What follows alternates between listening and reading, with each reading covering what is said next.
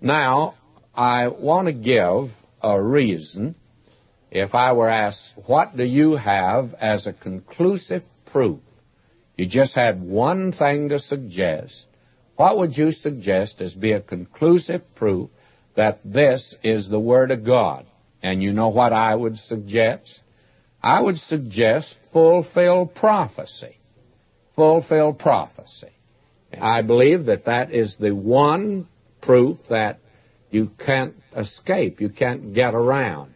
And the Bible is filled with fulfilled prophecy. 1/4 of the Scripture, when it was written, was prophetic, was prophecy. That is, it announced things that were to take place in the future.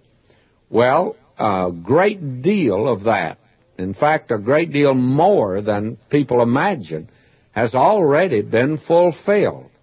Again, we could turn to many places where this has been fulfilled exactly. You'll find that there were many local situations that were fulfilled even in the day of the prophet. Micaiah was a prophet who told old Ahab that when he went out to battle, he'd lose the battle and he'd be killed.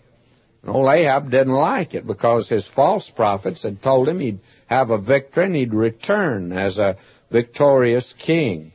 But he didn't like what Micaiah said, and he said, lock him up. Feed him water and bread. That's all you give him. And I'll take care of him when I get back. And Micaiah shot back the last word. He said, if you come back, the Lord hasn't spoken by me. Well, evidently the Lord spoke by him because Ahab didn't come back. He was killed in the battle. He was defeated. And he attempted to camouflage himself. But you see, a soldier, one of the enemy, the Scripture says he pulled a bow at a venture. That is, when the battle was about over, why, he just had one arrow left in his quiver, and he just put it in there, and he just shot him out in space. But you know, that arrow had old Ahab's name on it, and that arrow wandered around, went around trees, and around rocks, and down this road, and up this path, and finally it found old Ahab. The only thing is, it didn't do it quite that way. It just went right to its mark like an arrow. Why? Because Micaiah had made an accurate prophecy. And Isaiah, in the same connection, said the Assyrian wouldn't shoot an arrow into the city of Jerusalem. Well, now that's interesting. A soldier shot an arrow by chance, a bow at a venture. And wouldn't you think that among 300,000 soldiers that one might be trigger happy and pull the bow back, and there would be the bow at a venture, and he'd let an arrow fly over the wall of Jerusalem?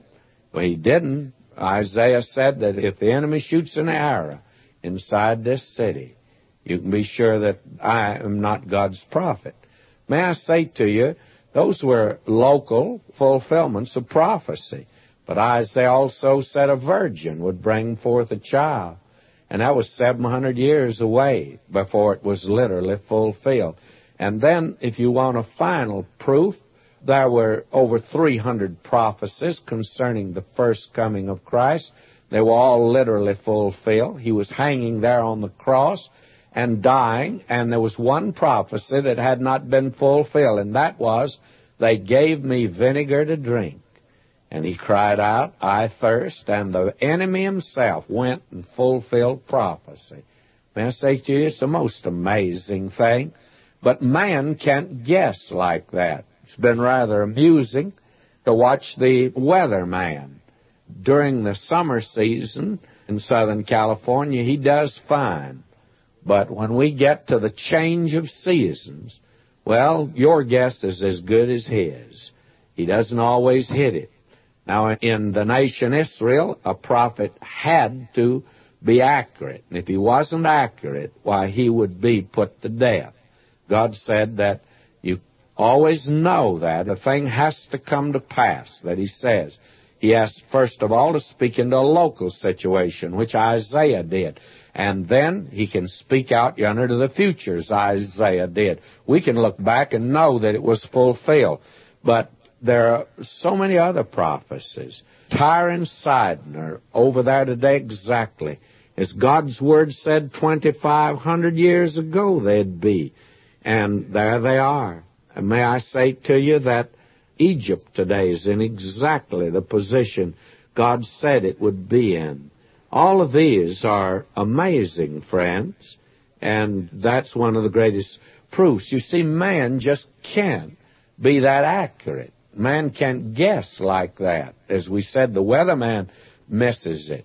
Let me show you that actually, according to mathematical law of problematical conjecture, why man could never prophesy. Now let me give you just a very simple illustration of this. Suppose that I right now would make a prophecy.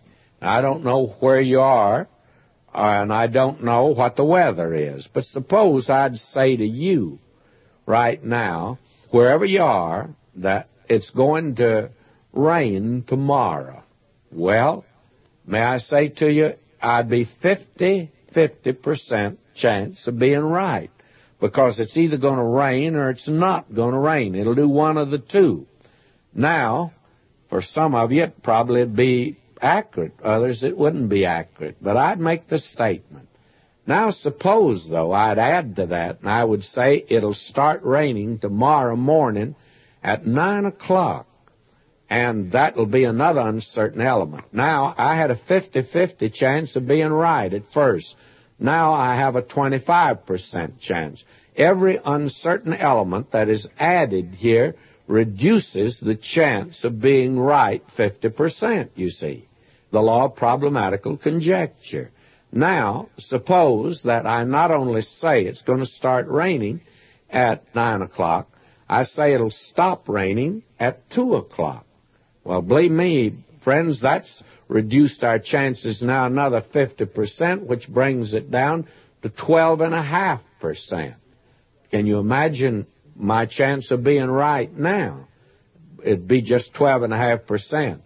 But suppose you add 300 uncertain elements, and may I say that there's not a ghost of a chance of being accurate or being right. You just couldn't hit it. It'd be impossible. And yet, the Word of God hit it, my friend. It was quite accurate. And if I even would dare to come along and having given these 3 uncertain elements, and then I would add another one, I'd say then at 2 o'clock it's going to begin to snow. Well, I want to tell you by then, friends, there would be somebody come forward and lead me away, probably the man with the little white coat. And he'd say, "My, you need to be put away, boy, because of the fact that you are doing something that is absolutely ridiculous and something that could never come to pass." Now, the Word of God has moved into that area. That, to me, is absolute proof that this is the Word of God. There is nothing to compare to this at all. Now, I have only given very little of fulfilled prophecy. May I say to you that in the Word of God, there is prophecy after prophecy, and they have been fulfilled, and not only fulfilled, but fulfilled literally. And by the way, that gives, I would think, the method in which prophecy for the future is yet to be fulfilled.